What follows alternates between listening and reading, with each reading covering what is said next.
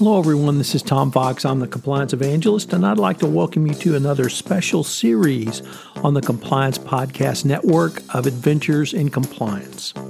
First, a word from our sponsor, the Compliance Masterclass.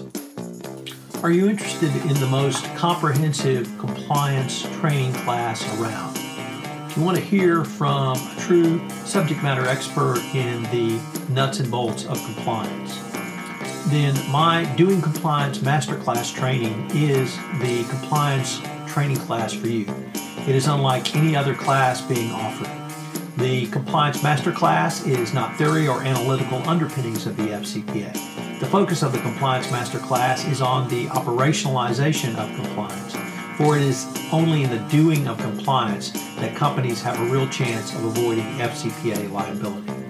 I hope you will consider my Doing Compliance Masterclass. The next class will be held in New York City on November 12th and 13th. For more information, check out my site, www.fcpacompliancereport.com.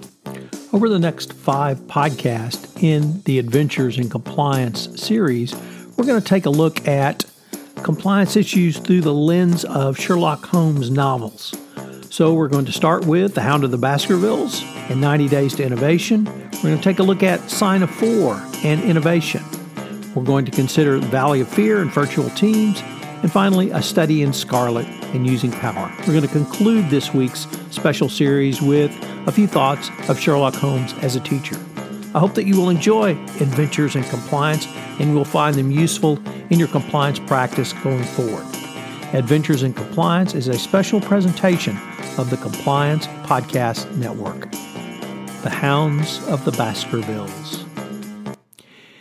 This was Holmes' third novel, and it was originally serialized in the Strand from 1901 to 1902.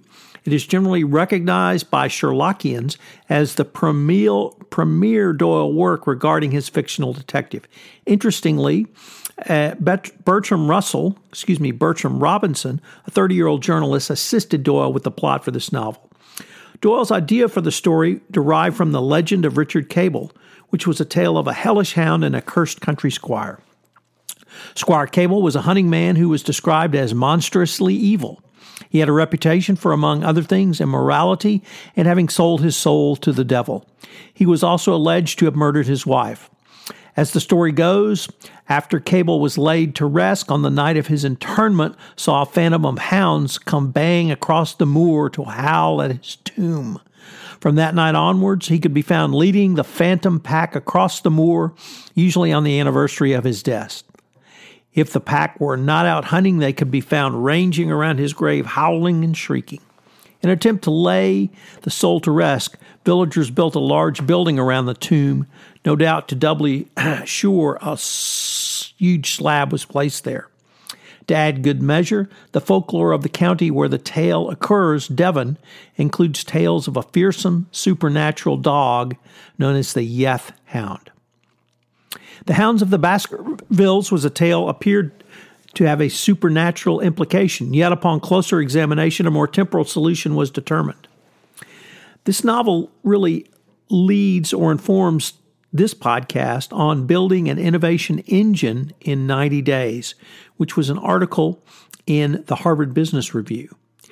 And the insights from the article are quite useful for every chief compliance officer or compliance practitioner who may be faced with implementing or enhancing a compliance solution for an organization, as the author's insights could also help a CCO move forward by operationalizing compliance into the very fabric of an organization. The authors recognize that innovative ideas get brought to the marketplace often through individual heroism and a heavy dose of serendipity, but companies need a mechanism to make process more reliable and repeatable without making major changes to the organization.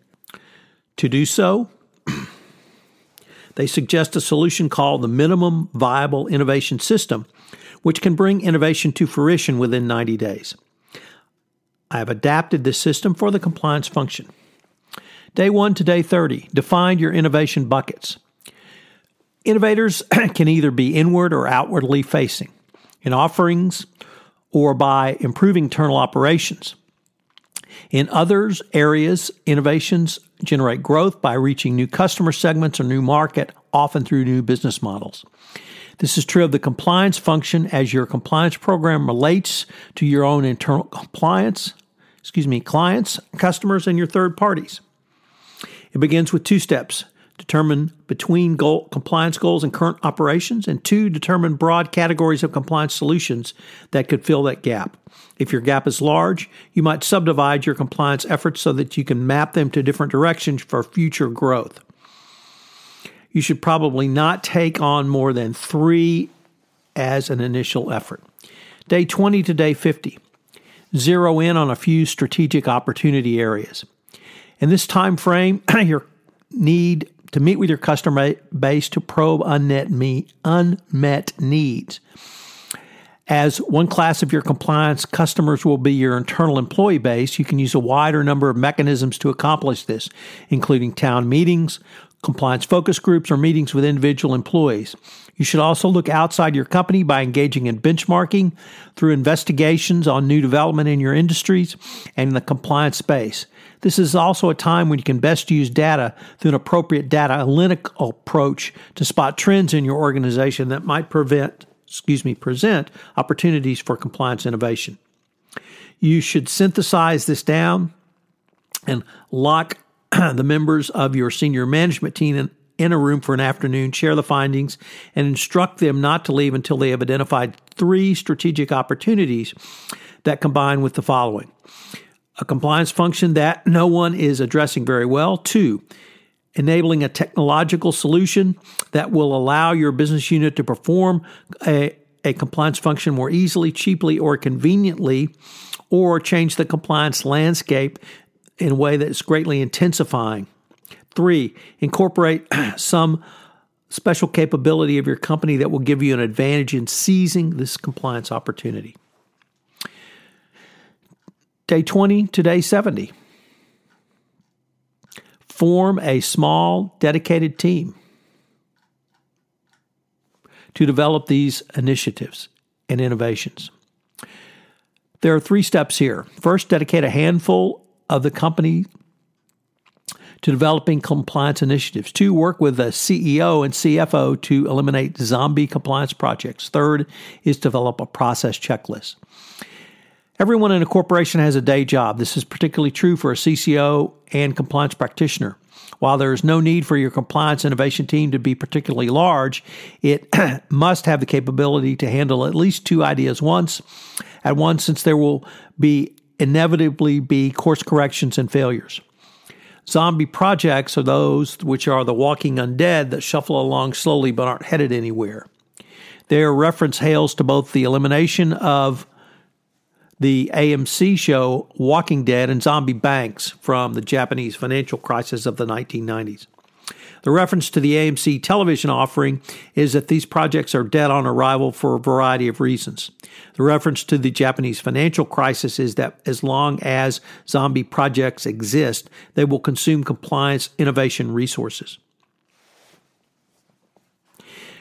You should identify and delete projects that are neither core nor strategic. Developing a checklist is a crucial process step because it requires you to create a protocol to make sure you do not omit any critical step throughout this process. In order to develop a checklist, you should ask the following questions.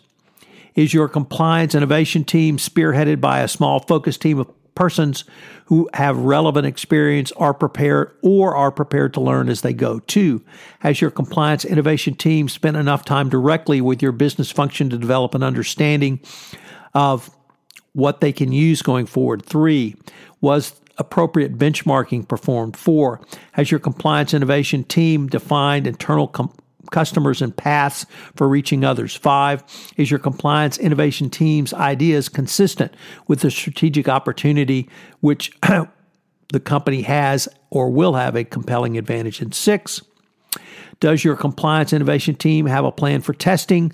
Does each test have a clear objective, a hypothesis, specific predictions, and a tactical execution? On to day 90, create a mechanism to shepherd projects. During this time frame, you should have two goals for oversight. The first is that the CCO must select and train compliance leaders to oversee the innovation team and establish oversight rules. The group of compliance leaders who will have autonomy to make decisions about starting, stopping, and redirecting compliance innovation projects. You should take care not to simply replicate the current executive committee, because if you do, it will be too easy for group members to default to their corporate planning mindset or let day-to-day business creep into their discussions about compliance innovations meant to fulfill long-term goals. From the world of venture capital, you can have two different paths forward. One, there can be disagreement about which projects to move forward, as your committee does not require unanimity. Two, the group should set a threshold monetary level that project teams can spend without having to come back for every funding request. Three, your compliance innovation project should not be locked into a 3, 6 month or other budget cycles.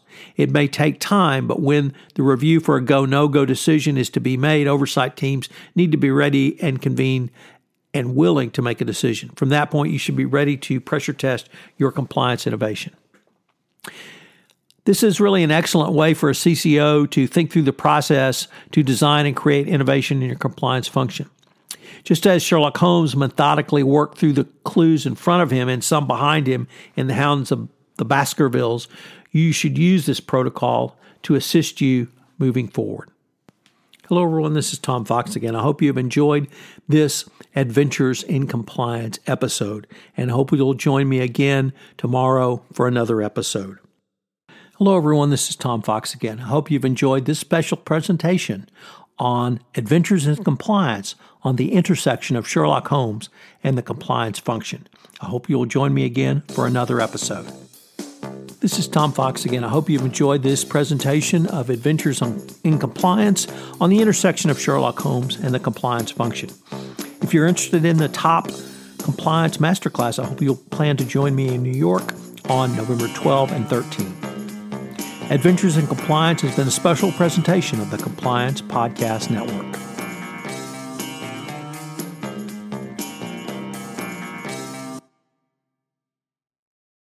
This podcast is a part of the C-Suite Radio Network. For more top business podcasts, visit c-suiteradio.com.